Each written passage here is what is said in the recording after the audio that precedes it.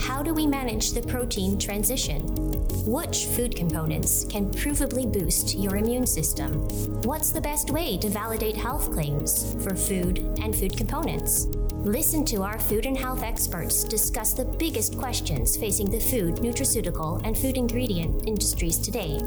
Welcome to NIZO Talks Food and Health.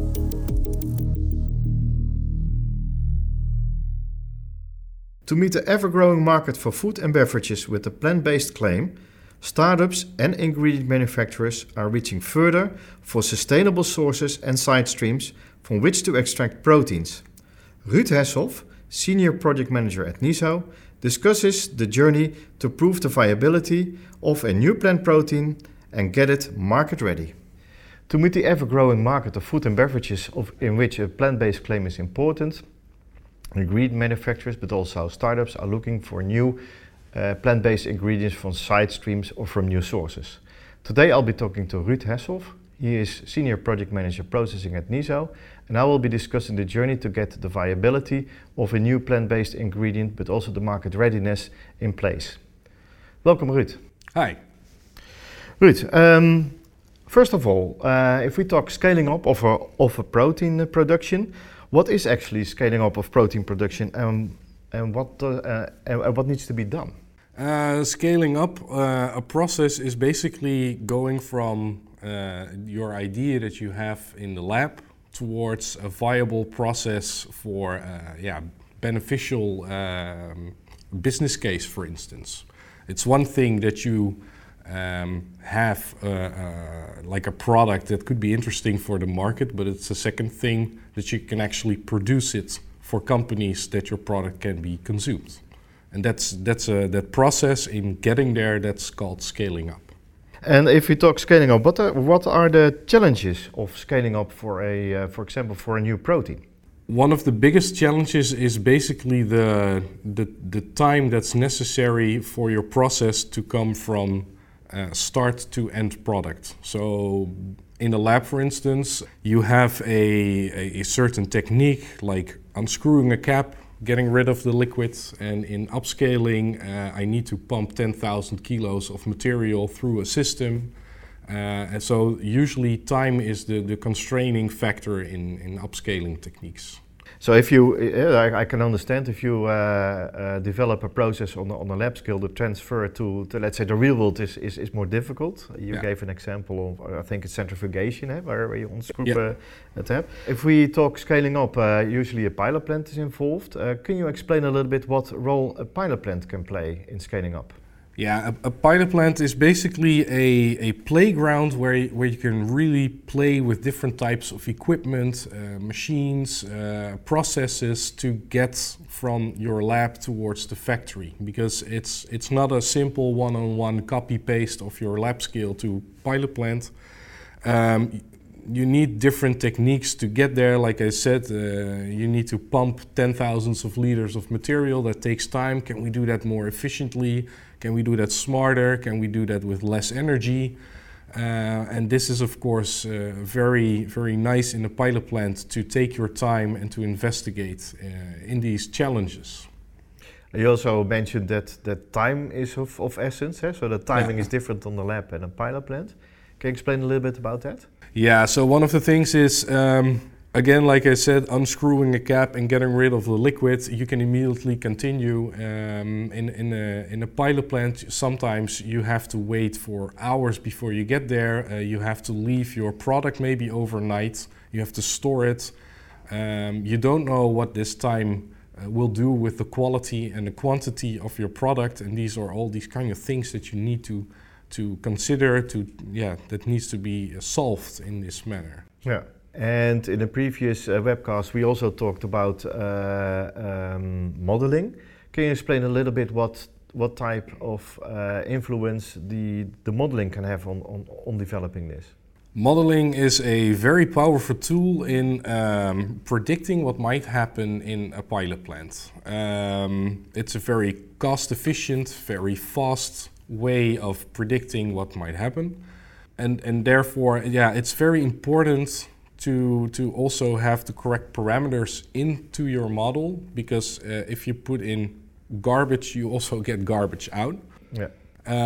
So what we use modeling for is first we put in the parameters we already know, so we kind of expect what will happen.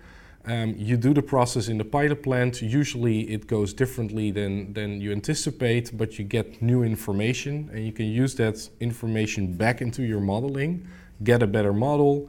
Maybe you find some other things in tuning or fine-tuning certain parameters to get your process even better. So it's like a feedback loop with modeling in practice. So to get it right more easily or at a faster pace. Yeah.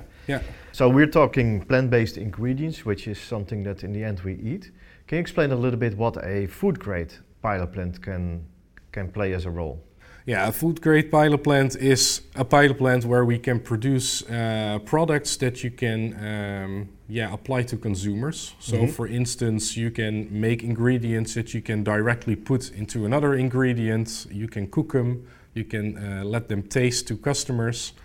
You can sell the product also, but you can also use the product for panels, for tasting, to do all these kind of tests. And you just make sure that a customer or a consumer does not get ill from your product. Yeah, which is not guaranteed if your pilot plant is not food grade, I guess. Exactly. Yeah. So maybe then it's interesting to know, what does it take to become a food grade pilot plant? A lot of time and work, protocols. So this is very much defined by law what a food grade pilot plant is. You need all kinds of different certificates, like ISO certifications, for instance. You need specialized protocols. Your building needs to be safe. The procedures that you perform needs to be safe. You need to safeguard the cleanability of your machines as well. So in our pilot plant, we check this on a daily basis per process. Before and after the process, we measure all the microbe contents to make sure that our cleaning procedures are okay. We do allergen tests, which should all be negative. So that's a lot of work and protocols and certificates that you need. Yeah, so it's not easy to become a food grade pilot plant to keep it like that. No. That's understood. What other useful services may a pilot plant, which is food grade, offer? Well, it's one thing to upscale your lab product towards a viable process, but you can also fine-tune processes. So maybe you have a process that works, but you're interested in lowering the energy consumption, for instance, which is, of course, a hot topic nowadays. You can go to a pilot plant and test certain procedures from your process already, and for instance, different membranes, a different spray dry technique, different centrifugation steps, just to be more efficient, use of less water that might be energy consuming. So these kind of things you can also run at a pilot plant. So I guess what you're saying is it's not only having a pilot plant in place, but also including a lot of knowledge areas to be able to do that or to deliver these promises. Yeah. So what other useful services may a pilot plant offer? So specifically about our pilot plant is we have been a pilot plant for a very long time, so we have a lot of expertise on different fields of equipment or processes based on previous products, but also the connection we have with our own lab, with the food safety experts. We have a lot of expertise on the different fields which are all combined in these kind of projects or processes. So we always keep, for instance, food safety in our mind. If you have certain steps, so for instance, a truck comes in with material, how can we unload that material safely? Do we need to stir the material? Do we need to filter it? We have filter experts for that. We have centrifugation experts. Can we separate proteins from sugars, for instance? But also, what does that do for the safety of the product? Can we store it? We can always go back to our food safety experts to guide us in this process. A very specific example is, for instance, heat treatment of your product, because you want to have a long shelf life for your final product. We can use modeling to investigate what kind of temperatures we need for how long a period of time to get your product safe, because our experts know exactly what might have grown in your product during the process.